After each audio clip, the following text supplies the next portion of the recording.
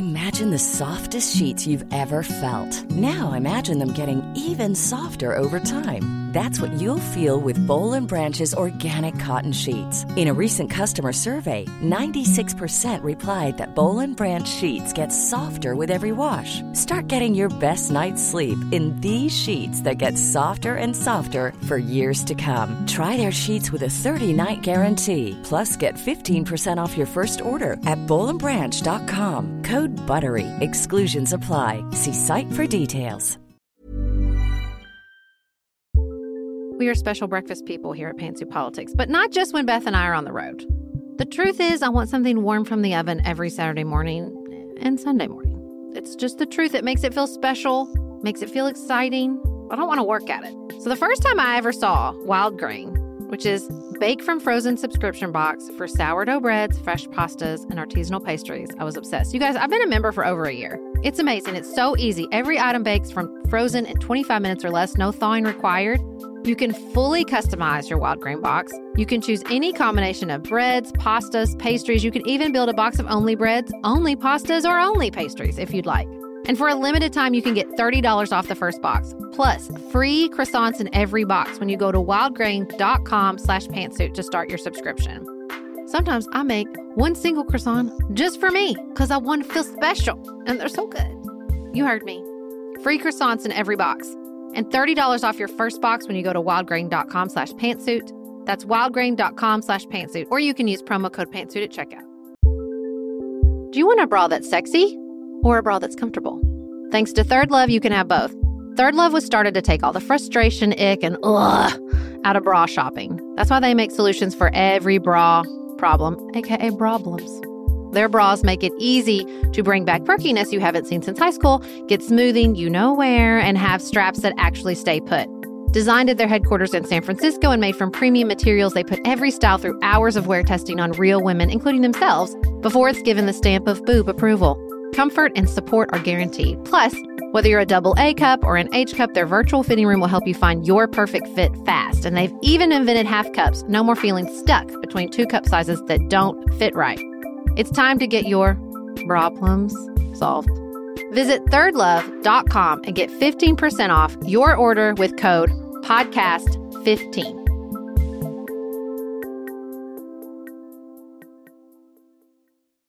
The reason we wanted to do this show is because you hear a lot of people talking about it, or like there's a podcast, right? They'll do a show like once about the opioid crisis.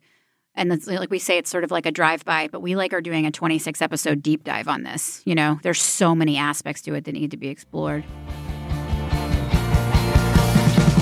This is Sarah. This is Beth. You're listening to Pantsuit Politics, the home of grace-filled political conversations.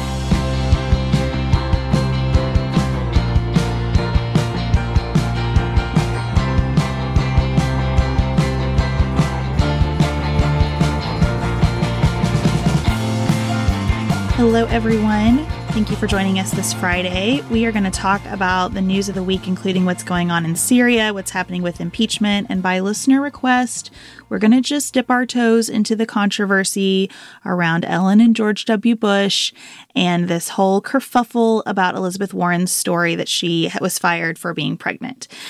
Hear the hesitation in Beth's voice. Yes, these are not my favorite kinds of stories, but I love you all, and we will do it for you. Before we jump into that and then share with you an interview with Stephanie Whittles-Wax about her new podcast, Last Day, that takes a very hard and personal look at the opioid epidemic, we want to let you know that if you've not been able to find us in person, you can find us online. Next week, we are doing an event with the Center for the Study of Liberty in a webinar where we'll be talking about our book, I Think You're Wrong, But I'm Listening, A Guide to Grace-Filled Political Conversation. The link to register for that event will be in the show notes. And of course, we would love to see you in Dallas or Washington, D.C. on our Nuance Nation tour. You can find that information in the show notes as well. So it has been a hard news week this week. We have thousands of people, including, I'm sure, many of our listeners, without power and having to evacuate in California. We have a shooting in Germany outside a synagogue on Yom Kippur.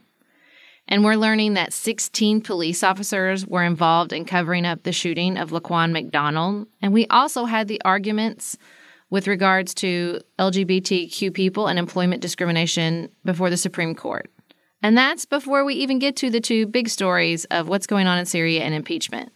So let's all just take a moment to acknowledge that it's a lot. It's a lot, and so many of these stories are so personal that I think everyone is a little bit raw right now for different reasons, and it's important to just, hold some rein around that. Let's talk about Syria, because we've gotten a number of messages from people saying, can y'all just break this down for us? And so we'll try to do that as quickly as we can here. A small group of U.S. troops, like 50 to 100 troops, have been keeping peace between Syrian Kurds and the government of Turkey. And on Sunday, President Trump suddenly and surprisingly to most of the U.S. government, as best I can tell, pulled those troops out of Turkey's way. He touted it as fulfilling campaign promises to stop endless wars, but no one's actually coming home. Those troops have just been relocated, and the situation is much more complicated than that. So the background is the Kurdish people do not have a country. They are a people group. They have a language and a culture, but they don't have territory just inside of one country. They span Turkey, Iraq, Syria, Iran, and Armenia. And they have hoped for a long time to have their own country. After World War I, it looked like they might. There was plans to create a Kurdistan, but a treaty was reached later that created modern Turkey and made no provision for the Kurds. So this is a lot of people. The Kurds are the fourth largest ethnic group in the Middle East, but they are a minority group in every single country they live in, and they've been treated horribly in all of those countries. In Turkey, they have had their costumes and names banned. Their language has been restricted. In response to oppression from the Turkish government, the Kurdistan Workers' Party was established, the PKK, and that started a violent separatist movement. More than 40,000 people have died in armed struggles between the government of Turkey and this separatist movement. The United States considers the PKK a terrorist organization. A ceasefire in that conflict was reached in the 90s, but ISIS bombings caused that to fall apart. And so Turkey is at war with the PKK and with ISIS. We'll get back to ISIS in a second. In Syria, Kurds have been denied citizenship and had land taken from them. In Iraq, they've been forcibly relocated and subjected to chemical attacks.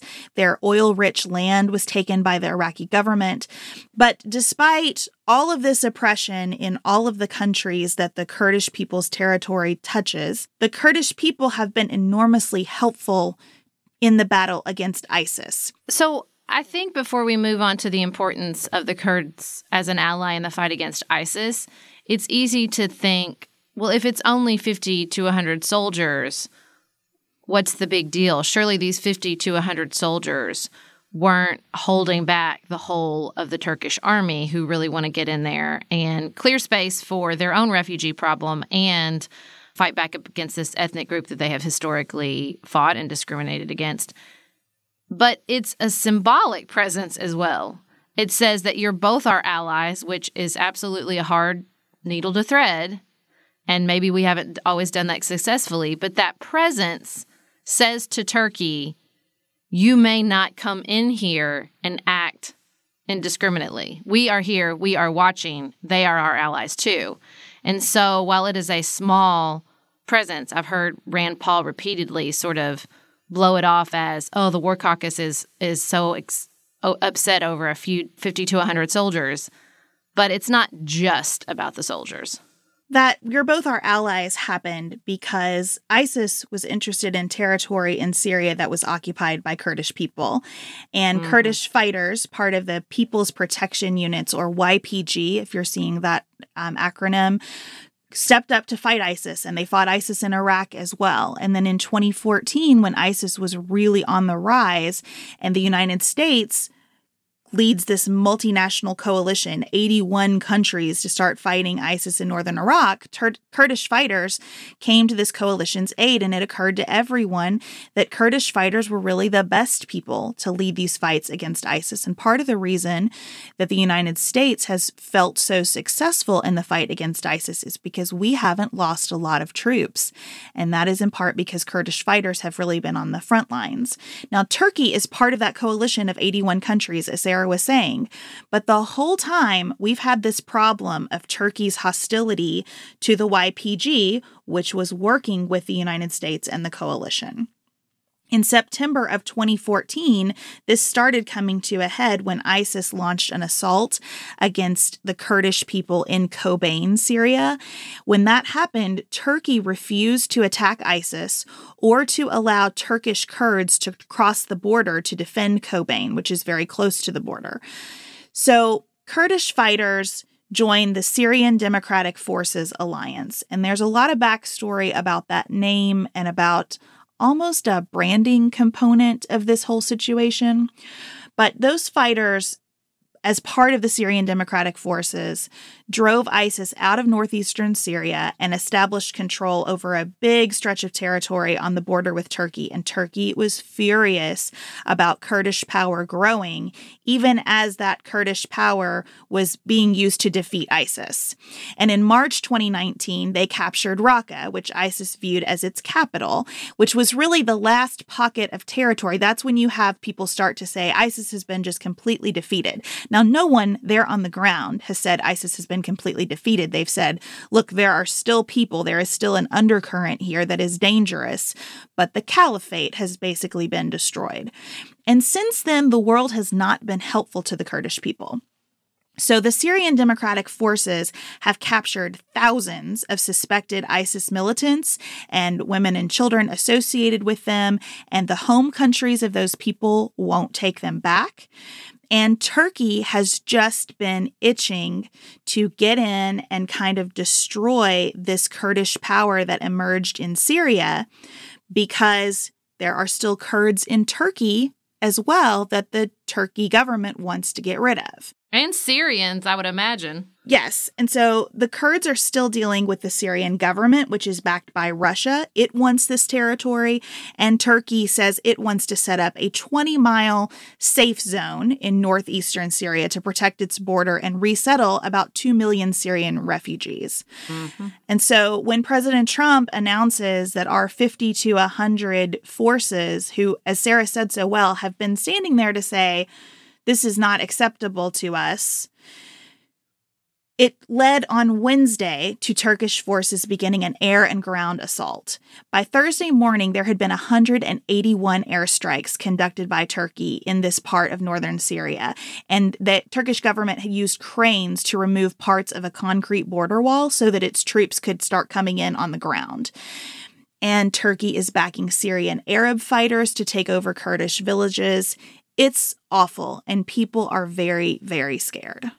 So why would he do this? Well, he has a history of business deals in Turkey. He has a Trump Tower in Istanbul. And so my personal opinion is that he got on the phone with Erdogan on Sunday, talked with his buddy who he has history with, saw, oh, well, this is one of my wins. I can proclaim, as he has continued all this week, that I'm bringing an end to these endless wars. I can get a win. I can make my former business deal friend happy. And since I only work transactionally to my own priorities and benefits and don't listen to my national intelligence experts, the military, or think about the United States' interest, this is a win-win. And he seemed legitimately surprised by the blowback. I do not see how that was possible. I think it's because he doesn't understand the region. I'm not sure that... Well, let me say it this way. I'm not sure that any of us in the United States have ever thought much about the Kurds, and now we have this outcry on their behalf. We really have been transactional in our approach with them since 2014. We were trying to have it both ways by saying, oh, the Kurds within Turkey are terrorists, but the Kurds here in Syria and in Iraq can be our partners. And that's been a problem for a long time. And I am certain that people on the ground have been navigating that problem for a long time. I cannot imagine what it must feel like for someone who's been on the ground there to have a tweet sent with such an absence of understanding about what that tweet would mean.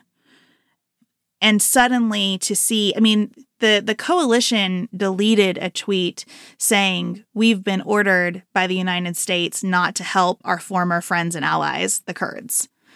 This has to be incredibly painful for people there. I don't think there's ever a good answer in Syria. I don't think anything in Syria is ever just obvious. But this feels less like a strategic military decision and more like you are standing at the door of someone's house, knowing that that house will be burned down if you move, and for reasons that are completely personal and with absolute disregard for that house, you step aside and wave in the arsonist. You know, this doesn't feel like military strategy as much as knowingly inviting the deaths of so many people who've been assisting our country in a very important fight. You know, he only thinks about himself. He only trusts himself. And in what seems like an excellent transition to our next topic of impeachment, he gets on a phone call with foreign leaders, does not listen to experts, does not think about the United States' interest at home or abroad, and makes really bad decisions because he's not thinking broadly about our country. He's only thinking about his priorities and his interests.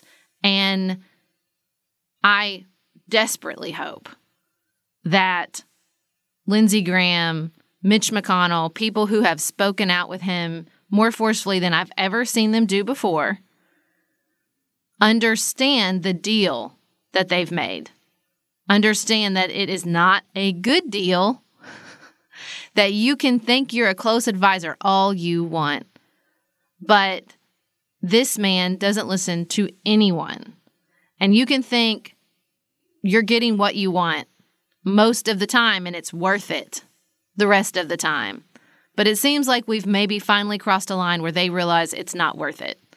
Now, do I think this means they're going to vote for impeachment tomorrow? No.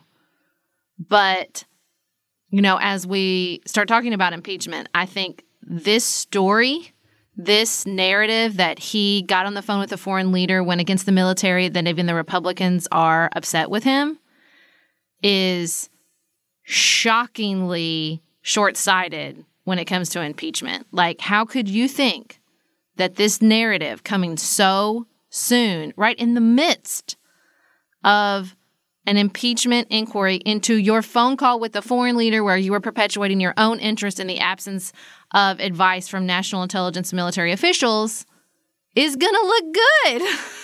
It is mind-blowing to me. Mind-blowing. If you're looking for a very quick salon quality, but not salon priced manicure, Olive & June has you covered. We've talked about Olive & June's Mani system before. It has everything that you need for a professional manicure in one box. Salon grade tools, your choice of 6 polishes. Those polishes are going to last you for 7 days or more. The cost breaks down to about $2 a manicure. Olive & June also has press-ons if you want. What I love, though, is that Olive & June each season is coming out with new colors, and I just got a set of spring and summer colors in quick dry polish. They say this dries in about a minute. It seemed dry to me in about 30 seconds. It was not kidding about being quick dry. I also love the light colors in this set. There is a huge range. My favorite one is called Kitten. It's like a pinkish gray. The quick dry polish gives you full coverage in 1 or 2 coats. It lasts for more than 5 days, and it is offered in more than 40 cruelty-free and vegan polishes. Olive & June just understands what's happening in our lives, that we need to move quickly, but we want to look great and feel great and have fun in the process. Visit oliveandjune.com/pantsuit for 20% off your first system. That's oliveandjune.com/PANTSUIT for 20% off your first Mani system.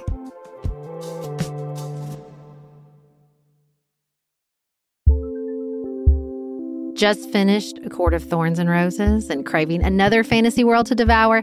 Dipsy's got you. Dive into spicy enemies to lovers' tales or embark on an epic romance between immortal fae and sworn foes. They've got fantasy romance stories perfect for your morning walk, late night, or long bath. Dipsy is an app full of short, spicy audio stories. They bring scenarios to life with immersive soundscapes and realistic characters. Discover stories about second chance romances, adventurous vacation flings, and hot and heavy hookups. And there's a growing library of fantasy series with werewolves, Greek gods and goddesses, Regency-era historical fiction, and fairy smut to explore the bounds of your pleasure. New content is released every week, so in between listening to your favorite stories again and again, you can always find something new to explore. For listeners of the show, Dipsea is offering an extended 30-day free trial when you go to dipseastories.com/pantsuit. That's 30 days of full access for free when you go to dipseastories.com/pantsuit. dipseastories.com/pantsuit.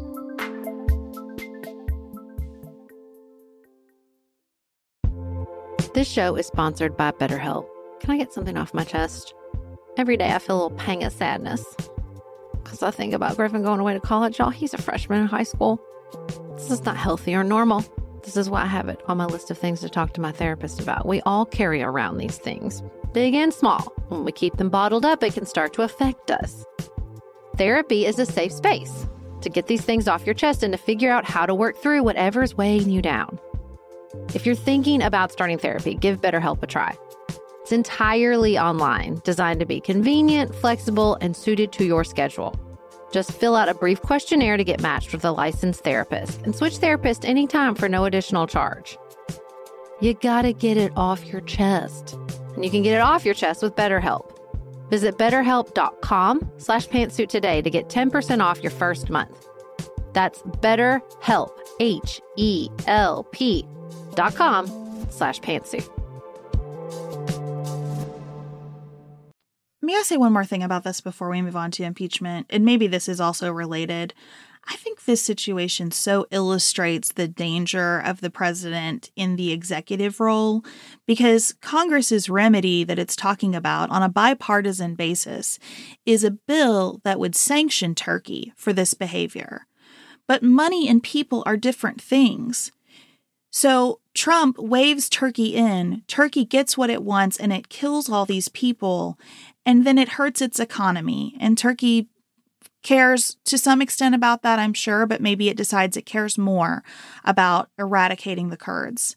And Congress comforting itself that it's hurting Turkey's economy, the president comforting himself that he's punishing Turkey economically, is different than all of these people. We know at least 16 people and one child have already died from these Turkish strikes, and we can't fix that with sanctions. And so I hope no one's comforting themselves or patting themselves on the back too much about the idea of these sanctions, because that doesn't change what's happening on the ground there. So the blowback from this Syrian decision was not the only thing the Trump administration was dealing with this week. As we mentioned, they're in the middle of the impeachment inquiry. And the new strategy is no cooperation, stonewalling at any cost. And they're arguing that it's because the House hasn't voted on the impeachment inquiry yet. And they're insisting that since this is the process they followed with Nixon and Clinton, that they're just being treated so unfairly, and that if the House voted on an impeachment inquiry, a full vote in the House, then they would feel so much better about the process. And I'm sure then they would just be turning over documents left and right. Don't you think, Beth? I'm positive. I'm unclear about what would change if the House voted to give this impeachment inquiry a green light. Because we talked about this when Nancy Pelosi announced the impeachment inquiry. You know, the Speaker's support of the impeachment inquiry has been very significant from a public relations perspective. It has certainly driven the president crazy. But these committees have oversight power with or without that announcement. They're continuing the work they were doing before the announcement. They're sending subpoenas under rules that Republicans rewrote in 2015, giving individual chairpeople of committees the right to send subpoenas without the approval of the full House. And so I'm just not sure from a legal or tactical perspective what the White House thinks is so magical about a vote here. Well, cynically, I know the answer. The answer is once we have everybody on the record and it falls down to a partisan vote, and then they can make that the talking point, and then they will have a vote on record proof that this is just a partisan witch hunt. Yeah, and I just want to get out of the messaging aspect of all of this and really get to the substance. And I think substantively, Calling this an impeachment inquiry was very smart on Speaker Pelosi's part because it started changing public perceptions and attitudes, and it started really freaking this White House out, so much so that it's making even more mistakes. But we want Congress to be able to conduct these investigations, whether it is under the umbrella of an impeachment inquiry or not. And that said, hold the vote, whatever. Like, I'm ready to just get on with all of this. Apparently, the president is calling Mitch McConnell about 3 times a day, talking about Republican unity. He's tweeting up a storm. There is justice in the world. There is justice in the world. And I don't want to lose sight of something that developed on Wednesday night. Because we don't know these names, it's easy to minimize this story. But when Kurt Volker, who was our kind of special representative in Ukraine, and you can learn a lot more about him on the Nightly Nuance this week, but Kurt Volker testified for 9.5 hours before the Intelligence Committee in the House. And in that testimony, the public statement that has been released, we don't have a transcript yet, he described a meeting with Rudy Giuliani where he wanted to sit down with Rudy Giuliani and say, hey, Rudy, it would be amazing if you could stop pumping garbage into the president's head about Joe Biden and about Ukrainian interference in the 2016 election, because I'm working really hard to forge a productive relationship between the new president of Ukraine and President Trump, and I'm not getting anywhere because he's listening to you all the time. I'm paraphrasing. Okay. So when he goes to have that meeting, Rudy Giuliani shows up with Lev Parnas. And Lev Parnas is one of several Soviet-born Ukrainians who are now American citizens who do business in, of all places, South Florida. Not surprised. And have played golf at Mar-a-Lago and all the things. And Lev Parnas and Igor Freeman are seemingly the people who have really encouraged Rudy Giuliani to pursue this line of inquiry about Ukraine. So the guy that goes to the meeting with Giuliani, with Kurt Volker, got arrested Wednesday night on campaign finance violations. Love it. And these gentlemen are represented by none other than John Dowd, who represented Donald Trump in the Mueller investigation. So we just have to keep an eye on everything because it's a lot. All signs point to corruption. All signs point to corruption. Well, this is the point that I just keep returning to. Like, what's happening right now that seems out of character for this president? Right. Not a thing. I'm sure. I bet Rachel Maddow's having 10 times of fun with that most recent development. That seems like something she would really lean forward on her desk and be like, see? So moving on to the things that I don't love talking about, but that y'all really want us to talk about, and I respect that. The first thing everybody wanted us to talk about was conservative media doing this really delightful gotcha dance with Elizabeth Warren, where they found her many years ago speaking about one of her early teaching jobs and not describing being fired for being pregnant, which is a massive part of her sort of stump speech biography now. And she issued a incredibly, in my opinion, believable explanation, which was, yeah, I wasn't comfortable describing it like that. It was really hard. And as I sort of came to realize really what happened, I started to speak openly and honestly about it. It really reminds me of a development in my own life and story. I took the bar to gain my law license approximately like 2.5 months after Griffin was born. And so I was breastfeeding every couple hours. And I failed a portion of that bar exam. I retook it. I passed. I had the baby there. My mom would bring Griffin down like at the breaks, but I was still just engorged by the end of every section. And then like a few years later, a woman sued to get a breastfeeding break. And I thought, oh my gosh, yeah, I should have had a breastfeeding break. Like I shouldn't have had to sit there in pain trying to take this exam. I should have pushed for I was being discriminated against, right? As a new nursing mother, I was being put in a position I should not have. And I think I had told myself, like, I failed in part because I had a new baby and it was hard to study and all this stuff. But then I'm like, and I'm not saying, I can't prove definitively, like, oh my gosh, if I'd had those breaks, it would have turned out differently. But it's just, as you grow and you gain consciousness and you look back at events in your own life and you think, oh yeah, man, especially as newer generations come along and push for even more fair treatment. Although, spoiler alert, we have not fixed this whole people not being hired or fired because they're pregnant thing. You just see everything that happened to you with new light. So this feels like a nothing burger to me, but I'm not unbiased when it comes to her, obviously. Or this subject matter, for that matter. I feel somewhat unbiased when it comes to Elizabeth Warren.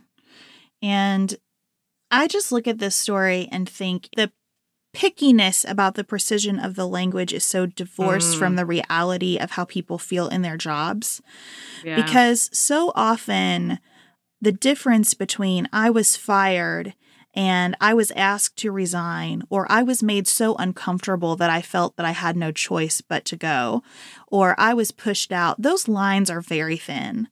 Mm-hmm. And very often, the worst discrimination is taking place in circumstances where an organization is not going to make that explicit "you're fired" decision, but they are going to make it clear that you are unwanted. And being unwanted at a job is one of the most sickening feelings imaginable, especially when you're pregnant. And so I just feel a huge sense of grace around anyone telling a story like this, because I think it is often true to say, I was fired, even though someone maybe didn't sit down and give you a severance package. Mm-hmm. I also think this harkens back to conversations we had when the whole Brian Williams issue broke out. Like, precision about our memories is hard because we are constantly in the process of not only kind of holding on to and refining our memories, but making meaning of them. And so I imagine everybody out on the campaign trail has told a story so many times that story has shifted in some ways and taken on a life that is a little bit different than the facts that occurred at a particular moment. And I'm not sure that that's lying or being misleading. I think that's just what a human brain does. Honestly, Sarah and I go talk to people so often now together that there are times when I think, wait, is this my memory or Sarah's memory? I'm not sure. I've heard this story so many times. Have I adopted it as my own, even though it's not? I mean, I just think our brains do difficult things to us and that we don't necessarily have malicious intent when that happens. And so all the way around this, especially knowing that, as you said, Sarah, still in so many companies, there's this attitude that we're doing you a favor if we give you time off when you're pregnant. I don't have one quibble with what she's talking about. To your point about stories shifting, I honestly think it's more creepy if they don't. Mm-hmm. There's a story about John Edwards that he tells, like, almost word for word the story about his son's death, and John Kerry's very struck by it and affected, and then he witnesses him telling the story word for word almost the exact same way to somebody else. Like, that's creepy. You know what I mean? Like, I don't want that. I don't want you to tell a traumatic event about your life in a very scripted way. Like, if something really affected you, then as you age and as you develop and as you tell the story and think about it and you hear other people's story, it should shift. The one thing I want to say about that, and I'm not a psychologist, but I think that's somewhat common about stories of deep trauma. I think it might be protective in some way. I do that with my car accident. If someone asks me what happens, they will get, I bet, within a deviation of like 10 words of how I've told that story every other time. I am incapable of telling it a different way. And everything I've read about people who've survived car accidents that had a death involved in them, that's really common. Like, you just tend to go to that language because maybe it's the only language your brain is able to handle. So I don't know. There's a lot going on with the way that we tell and experience and sort of inhabit the stories of our lives. And that's why I think, like, find something new to write about Elizabeth Warren. This is garbage. Okay. Beth, are you ready to talk about George Bush and Ellen? As ready as I'm going to be. Do you want to take breaths? Okay, here's my first thing. I appreciate that people think that this is in our wheelhouse, but I'm going to really push back. This is not two people in a family relationship with differing views of politics. This is two people of enormous power and prestige and wealth. So I quibble very much with the framing of this story of, oh my gosh, Americans can't be friends with people different from them. That's not what's happening here with love.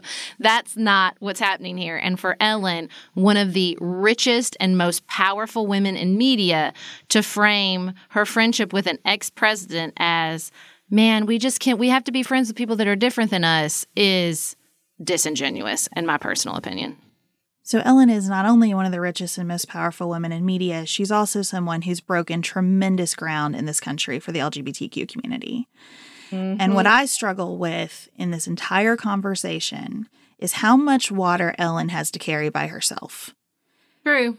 And True. how many people who have no experience, not even close to what Ellen has dealt with, people like me, right, who are not part of the LGBT community, just people who want to be allies. For so many of us to be so critical of this woman who has done enough by the measure of almost any life drives me crazy.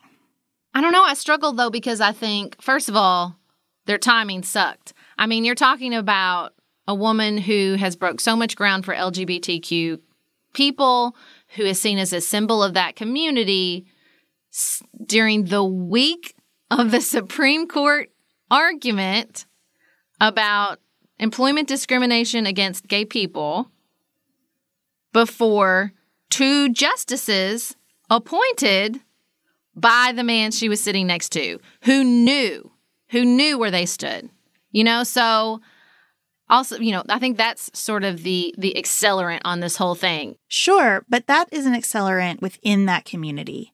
I think not one for people outside of that community. Like, we can have those thoughts and consider it, but it feels really wrong to me as a person who is married to a man and born the gender that I identify with to be lecturing Ellen, who has done so much good in that space, about where she sits at a football game. Right, but if I'm an ally, am I allying myself with people in the gay community who are hurt by that decision? Am I saying, I see it. I see why they're upset. And I understand. I can't understand what it's like to be gay, but I sure as heck understand why they're mad. Yeah, I think that's different from becoming a Twitter warrior on my own right or getting really excited about other people doing that. I mean, the big thing to me about this whole situation that feels different is that there wasn't anything transactional happening here. Ellen did not sit next to George W. Bush to increase her profile. She already has arguably a bigger profile than he does. So I hear her when she says, can I not just go to a football game and sit by the guest of the people who invited me without starting this whole firestorm? I also understand why it upsets people. I just think we're dealing with that frustration in an incredibly unproductive way. Instead of kind of standing back to say, what does it mean to be an ally here? Which that's a great question. What does it mean to be an ally here? I don't know, other than sometimes I think being an ally means shutting your mouth and listening to people more affected by a situation than you are and encouraging them the best you can in the way that they care about most. And I feel like instead there's this whole rush to just perform for the world. I think this is wrong because I'm such a great ally. And isn't that more about you than about the people actually hurt by photos like this? In part, what people are reacting to is not the transactional nature of this, but it's the same reason people are mad at Jimmy Fallon for roughing up Donald Trump's hair. For better or for worse, Ellen DeGeneres has an enormous amount of cultural power. And so, unfortunately, much of that trade-off is the cultural power doesn't end when you walk off your stage. The decisions you make in your personal life are going to affect that cultural power as well, right? And so there has been, look, I participate in it. I giggle about George Bush saying that was some weird shit at Trump's inauguration. We all love Michelle Obama sitting next to George Bush and exchanging mints. And there has been this movement to normalize him, to sort of warm him up, to see him as very differently than we all saw him when he was president, right? And so I think people are reacting to someone like Ellen when the contrast of his decisions while he was president are so clearly contrasted with her particular identity, political issue, whatever. And people are like, what the heck? I don't know if it was just a bridge too cross, because you didn't see as much blowback, obviously, with Michelle Obama and George W. Bush. The real answer to me is it's different sides of the same coin, right? When you're speaking of, the water that Ellen carries, is there a point in which it doesn't matter what she's done enough good that nothing can undo that, she can't do anything wrong? And the reverse is also true of George W. Bush. Has he done enough bad that no matter what happens in his life as an ex-president, nothing can undo that, right? That's what these two people came up against and when they sit next to at that football game. And that's what everybody's exercising when they look at those two people sitting together, right? Can you do enough good on an issue that anything you do after that doesn't matter? And can you make enough terrible, bad decisions and have enough terrible, awful impact on the world that everything you do after that can undo it, right? I mean, I think that's what we're really exercising when we look at those two sitting next to each other. And I just think that's an unfair exercise. I think that's asking too much of both of those people in this context, because then we are saddling them with either the best or the worst decisions of their lives. Mm-hmm. That's what we're doing. We're asking them to carry that for the whole country. And part of why I just didn't even want to talk about this story is because the whole country has so many things we need to be working out right now that neither of these people have much to contribute to. And this feels like a shortcut for our brains to me, a way for us to just continue to be fighting the old battles instead of facing what is in front of us and trying to make some decisions about what we do from here. It's just so much easier to be like, team, can't we all get along? Or warrior for every type of oppression that's ever taken place in the history of the world. And those spaces are not serving us well right now. And I don't know. I wish that we could look at that situation and say it is complicated. Those photographs were probably hurtful to many people that we care about. There are enormous issues of class and privilege tied up in this entire discussion. And also, this is probably not the place to work all of that out. Yeah, I think it's hard because when you say that's an enormous amount to saddle them with, even my own brain goes, oh, I think an ex-president and a multi-billionaire can handle it. You know what I mean? Like, there is so much class and privilege on top of their political backgrounds.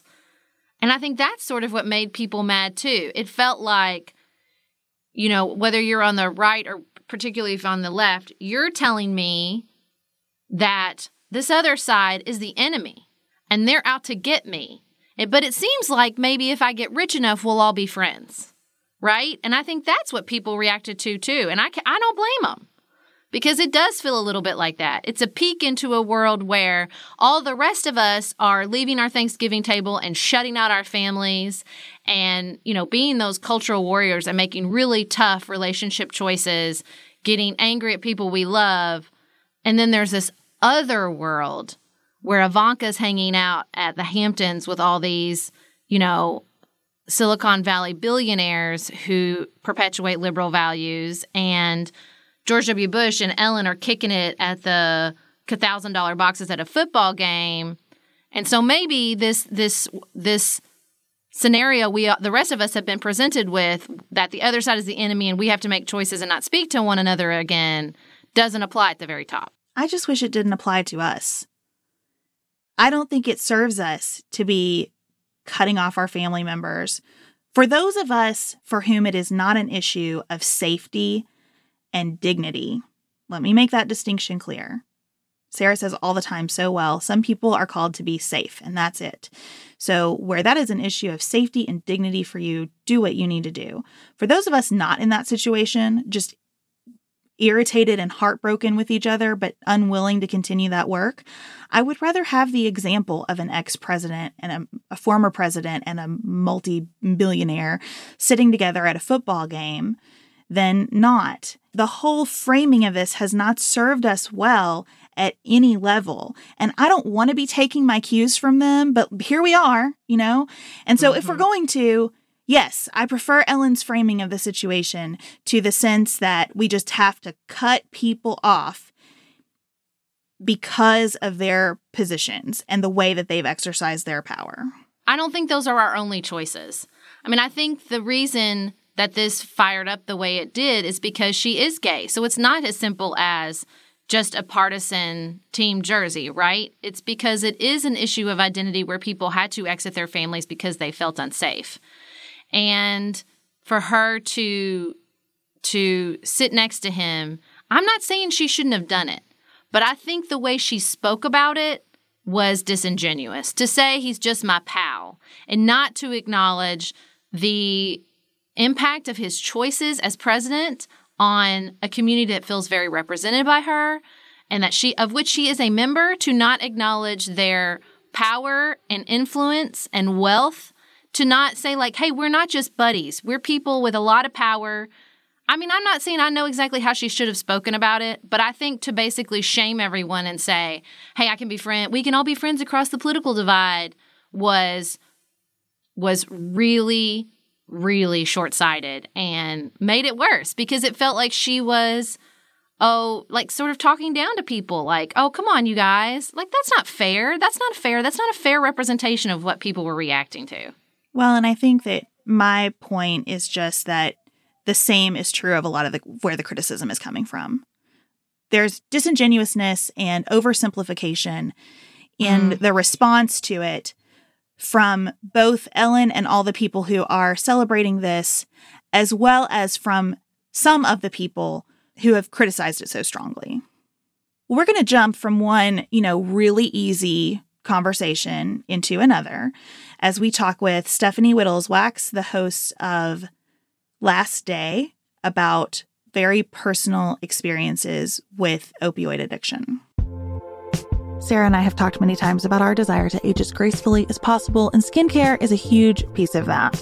I spend a lot of time and money thinking about my skin, and I have added Ritual to my routine, which just gives me a lot of comfort. Ritual is here for us. They have created a wrinkle support skin supplement and conducted clinical studies, so we know it's working. They're taking the guesswork out of skincare. Ritual Hyacera is one of several Ritual products that I love. I take the daily multivitamin, I take a probiotic, and Hyacera is that once daily skincare supplement that is clinically proven to reduce wrinkles and fine lines and increase skin smoothness in 90 days. I recently met a friend for the first time in person as opposed to online, and we were discussing the fact that I am 43, and she said, I cannot believe how young you look. And I thought, thank you, Ritual, for that. Start Hyacera to help minimize wrinkles without compromising on clean science. Hyacera from Ritual is a clinically proven skin supplement you can actually trust. Get 25% off your first month for a limited time at ritual.com/pantsuit. Start Ritual or add Hyacera to your subscription today. That's ritual.com/pantsuit for 25% off.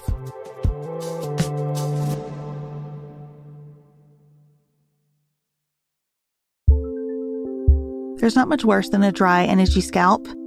Also, when you get your hair colored and then it does not last as long as you and your stylist discussed. It could be that unfiltered, mineral-filled water is the culprit. Hard water is a leading cause of damaged hair and dry, irritated skin, and about 85% of the United States uses hard water, filled with dissolved minerals and added chlorine. That's where Canopy's new filtered shower head comes in. Canopy, known for their beauty hacks and reimagined humidifier, has revolutionized the filtered shower head. Dermatologists recommended this unique 3-stage filtration system greatly reduces contaminants and odors in your shower water, leaving you with healthy hair and glowing skin. Best of all, the Canopy filtered shower head is hassle-free. Installation is a breeze, and its unique quick-release filter replacement feature allows for seamless filter replacement unlike any others on the market. Go to getcanopy.co to save $25 on your Canopy filtered shower head purchase today with Canopy's hassle-free filter subscription. Even better, our listeners can use code PANTSUIT at checkout to save an additional 10% off your Canopy purchase. Hurry, your hair and skin will thank you.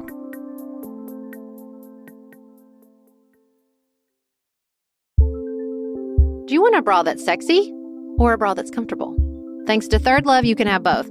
Third Love was started to take all the frustration, ick, and out of bra shopping. That's why they make solutions for every bra problem, aka problems. Their bras make it easy to bring back perkiness you haven't seen since high school, get smoothing you know where, and have straps that actually stay put. Designed at their headquarters in San Francisco and made from premium materials, they put every style through hours of wear testing on real women, including themselves, before it's given the stamp of boob approval. Comfort and support are guaranteed. Plus, whether you're a double A cup or an H cup, their virtual fitting room will help you find your perfect fit fast. And they've even invented half cups. No more feeling stuck between 2 cup sizes that don't fit right. It's time to get your problems solved.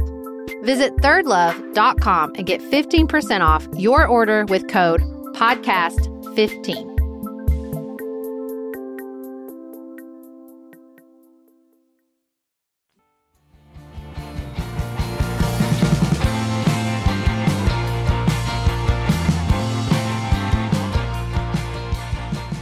We're so delighted to be joined today by Stephanie Wittels Wachs, the host of Last Day and co-founder of Lemonada Media. Stephanie, thank you for being here with us. Thank you for having me. Stephanie, as we get into the 2020 presidential race, especially as impeachment occupies all the air, as it does. Does it? I wasn't seeing that. Yeah, no. Okay, interesting. It seems like really important issues like addiction, like the opioid crisis, can get lost. And what I think is so powerful about Last Day is that you are taking personal stories to put a emphasis, a better understanding, and really just a prioritization on this incredibly important issue. So tell us how this journey led you to make this podcast. Just to start, I want to just sort of talk about this issue you just brought up about the election looming. And, in terms of it getting lost, I feel like sort of what's happening is the opposite. I hear candidates using it as a buzzword almost, like a talking point, and then not really having any idea what it's going to take to address it. And so part of what we want to do with Last Day is to educate people about how to approach the opioid crisis, to create a space where we're talking openly about it for people who are dealing with it, for people who, have addictions themselves or love somebody who is dealing with this, and to really make a space where we are reframing the issue as being something about willpower or moral failing, taking it out of that and putting it into a medical framework where we are really establishing that this is an acquired disease of the brain and that in terms of that, it has to be dealt with as such. So with any sort of disease that we talk about, with any sort of epidemic, look at HIV, for example, the way that we ended up making change finally in the HIV epidemic was finally putting some money and policy behind it. And the same thing is going to have to happen with the opioid crisis. You can't have politicians who are just blah, blah, blah, opioids, and then continuing to cut Medicaid and continuing to not want to fund this. It's going to take some real work to make it happen. Does it feel like to you that we were so behind? We were so behind in even acknowledging it as a crisis that politicians even speaking the word out loud and acknowledging that it's a problem feels like forward movement. Yeah. I mean, it's the kind of thing where, since 1999, this is a staggering statistic. And the show, is very much not in the world or the realm of statistics. The show is about humanizing this. But I need to just put it out there that 400,000 people have died of opioid overdoses since 1999. Holy crap. Yeah. I mean, when you hear that, you're like, wait, what? It's killing more people now than car accidents. In 2017, which is the last statistics we have, we had 72,000 total drug overdoses, and of those, around 54,000 were opioid related.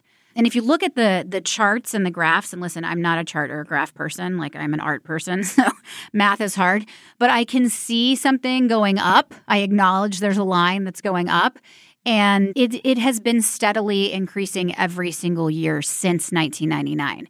There was a slight dip, a 5% drop in deaths in 2018 for the first time, but we're not sure yet what exactly that can be attributed to. And something that's happening is that, people are realizing this is an epidemic. We need to be monitoring the prescription drugs essentially. And there's all these databases that hospitals are working with to try to track prescriptions. But what happens is that if you cut somebody off of one supply and they're already addicted, they're going to go find it elsewhere. So we've got this drop in perhaps prescription opioid related deaths, but then there's a rise in heroin and fentanyl on the street. So, the whole issue with the podcast is that it's a really complicated issue.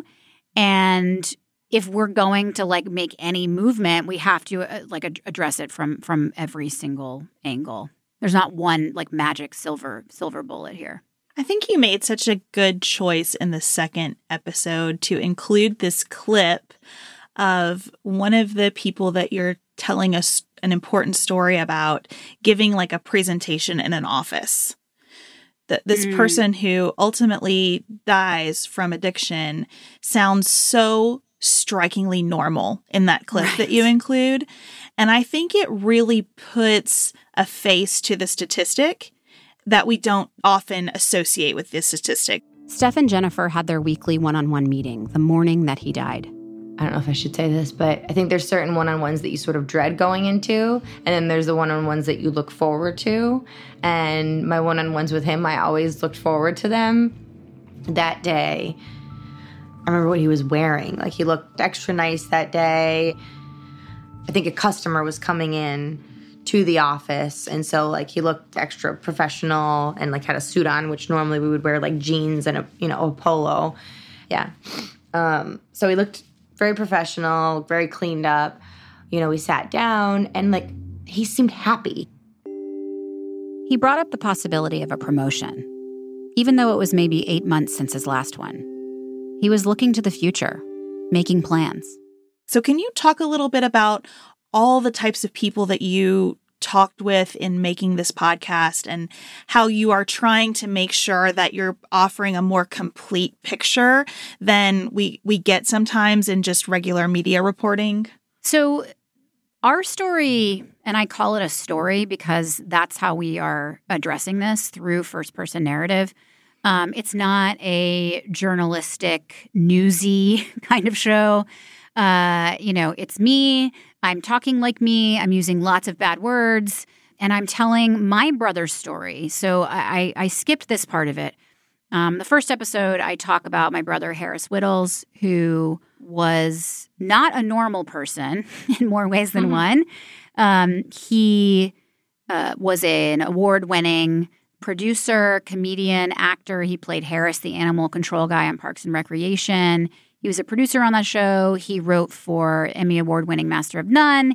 He invented the word humble brag. I am not even humbly bragging on him. I'm shamelessly bragging on him right now. He was extraordinary. And in addition to being extraordinary and my best friend, he was a person who had an addiction. The first episode really dives into his story, but then we move on from his story. And in the second episode, like you said, we go to a normal guy. His name is Stefano Cordova Jr., but he happens to be the brother of my partner, Jess. So Jess lost her brother, Stefano, in 2017 to a fentanyl overdose. We joined forces and we were like, hey, this is the worst thing that's ever happened to us. And it's happening to so many people. We did this sort of messy math where we thought, okay, if 72,000 people who are dying, each of them have 2 parents, maybe 3, maybe a spouse or a loved one, some siblings, some best friends. That's 10 people, right? 10 people per person. That's a lot of people that are being affected by this. And so we really wanted to humanize it and tell the story of who they were as people, aside from their addictions. And so you see addiction sensationalized, I think, in the media. You've got people who are, it's either these Dateline, 60 Minutes, doom, doom, doom, listen to the athlete who got hooked on OxyContin. And it's very, I don't know, sensationalized, I guess, is the way to go. And then you've got or these, people who are homeless, living under a bridge, you've got sort of this side of it. And all of that stuff is just noise. It's not real. It doesn't really address it from all sides. And so we literally do walk through Stefano's last day from the moment he gets up. It's a super boring day. He goes to Starbucks. He hangs out with his wife. He goes to work. He has a meeting. He goes home. He gets in touch with his dealer. He uses, and he dies. And his wife finds him when she gets home from her shift at 10:30, 11 o'clock at night, dead in the bathroom. And, this is a guy who, like you said, he's doing this webinar that I can't follow because it's like in this podcast, I call it Charlie Brown adult language. It's like, here's the sales strategy and blah, blah, blah. Super smart guy. Has no bearing on whether or not he's going to be using. Like your level of intelligence and talent just doesn't matter here. So we tell Stefano's story and we zoom out to talk to first responders, ER doctors, addiction medicine specialists, medically assisted treatment experts, harm reductionists, politicians, mayors, international people who are fighting this on an international level. We just keep zooming out and zooming out and zooming out. And I always say it's kind of like The Wire. You've got this one like massive issue and you're looking at it from every single angle to try to get an accurate depiction of what's really happening. Which one of those layers do you think, like, you learn the most about, even as someone personally affected, do you think gets missed most often in conversations about this and policy making about this? Like, as you zoomed out, at what level did you get that you were like, oh my gosh, I did not understand this at all? I think what's been so eye-opening is that at every single level, I'm like getting slapped in the face with ahas, and like I'm being assaulted by them. I think for me, just this shift in my thinking that this truly is a disease of the brain, and that with any kind of disease, let's just like talk about cancer, right? There are so many things you have to do to put your cancer or to get your cancer to be in remission. So people who are working on addiction, actively, they're not calling it, I kept saying with this one guest in episode 3, how did you beat it? How'd you beat it? And he kept correcting me. He's like, I have not beat it.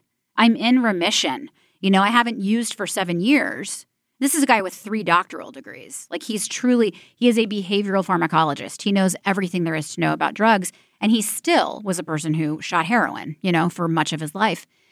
He just kept correcting me. He said, I have a disease that is currently in remission. And it is in remission because I'm doing this and this and this and this and this. And that has been eye-opening, that it's not just one thing. People will argue, oh, AA is the best. Oh, Suboxone or medically assisted treatment is the best. Oh, this is the best. And it's all of it. Like you have to deal with it, in your community. You have to deal with it physically. You have to deal with it mentally. There are so many parts of it. And then you have to have money to address it, which is where the policy part comes in. So it really is something that, there's this one like devastating episode we're going to be doing in a few weeks about like the children of this crisis. The foster care system is being maxed out because of this. When a kid is removed from a home, where do they go? They go to foster care. What that does to those children, and then educationally, you've got kids who are born addicted to opioids or who are dealing with the emotional fallout of losing a parent to an opioid overdose. This reporter told me that her teacher said there's kids who are reenacting overdoses on the playground at recess, resuscitating their parents. Seeing emergency people in their homes resuscitating their parents. So it's like it's everywhere. and it is a massive problem.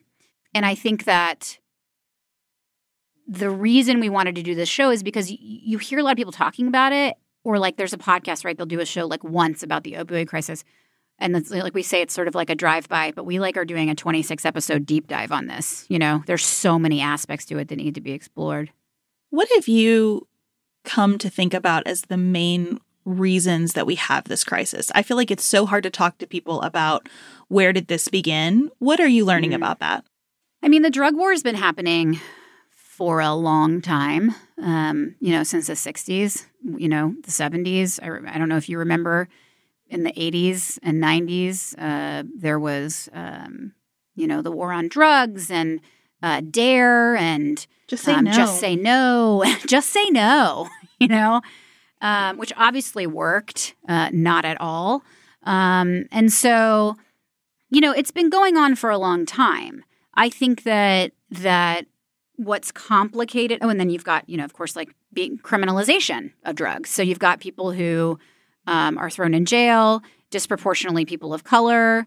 There's a lot of talk about how this is like a white epidemic. That isn't necessarily the case. It's sort of a fallacy.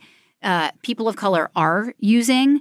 It's just that it looks different in each community. So like the crisis is going to look very different in like an urban context than it is in a rural one.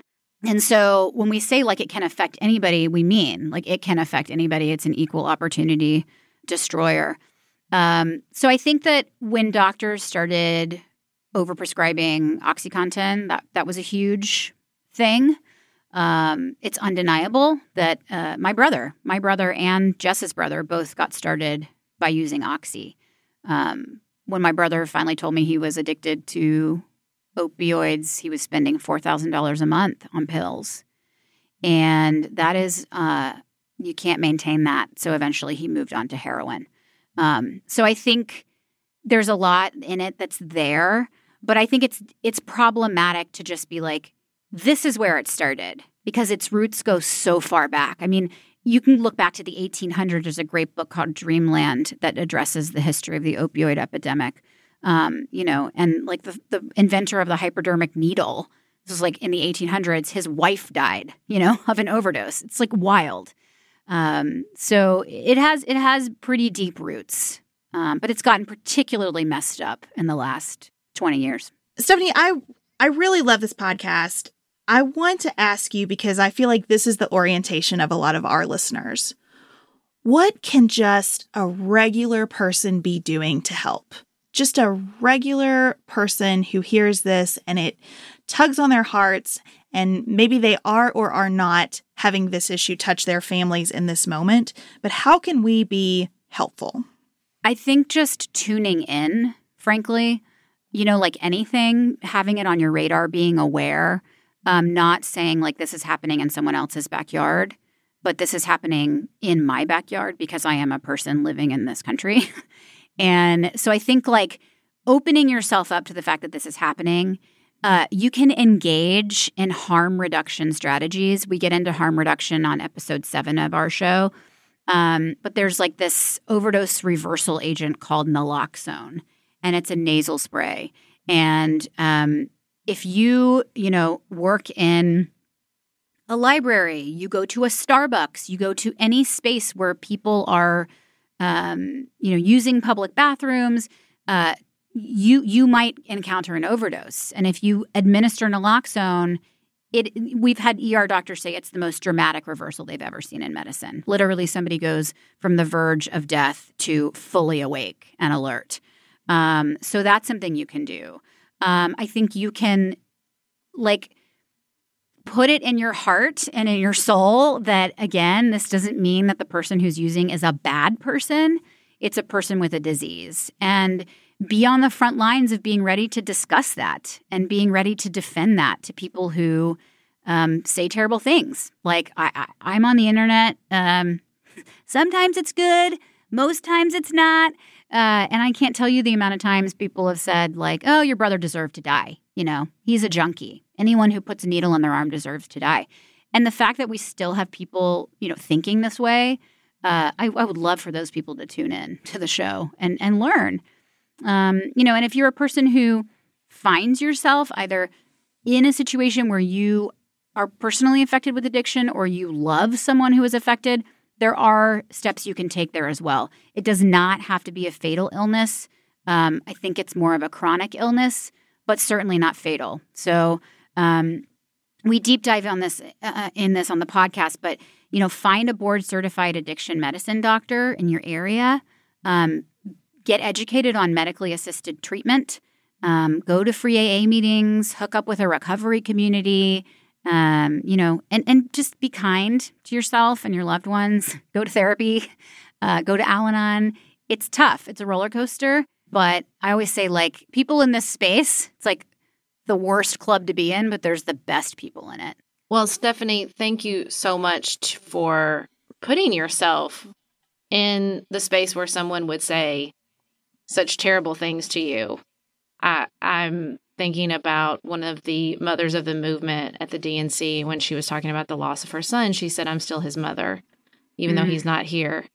And it is very clear that you are still your brother's sister out in the world doing this work and telling his story. Thank you. That's so nice. I appreciate that. Thank you. We hate that you lost your brother and are grateful that you are engaging in this public service and this really beautiful expression of advocacy. So the podcast is Last Day from Limonada Media, available wherever you listen to podcasts.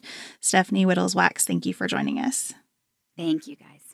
Thank you for joining us today. Thank you to Stephanie for joining us and sharing her story and her new podcast. We will be back in your ears on Tuesday. And until then, keep it nuanced, y'all.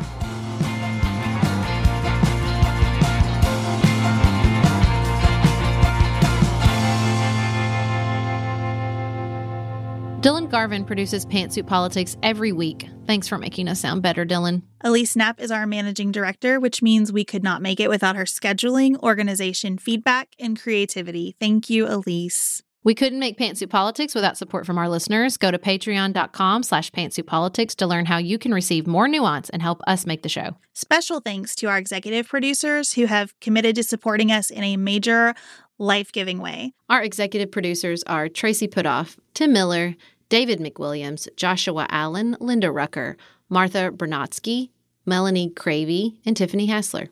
Our theme music is composed and performed by Dante Lima. The music under our ads is composed and performed by Dylan Garvin. Learn more about our live events that we're involved in, and what we're reading each week by signing up for our weekly newsletter at pantsuitpoliticsshow.com. And connect with members of the Pantsuit Politics community by following us on Instagram, Facebook, and Twitter.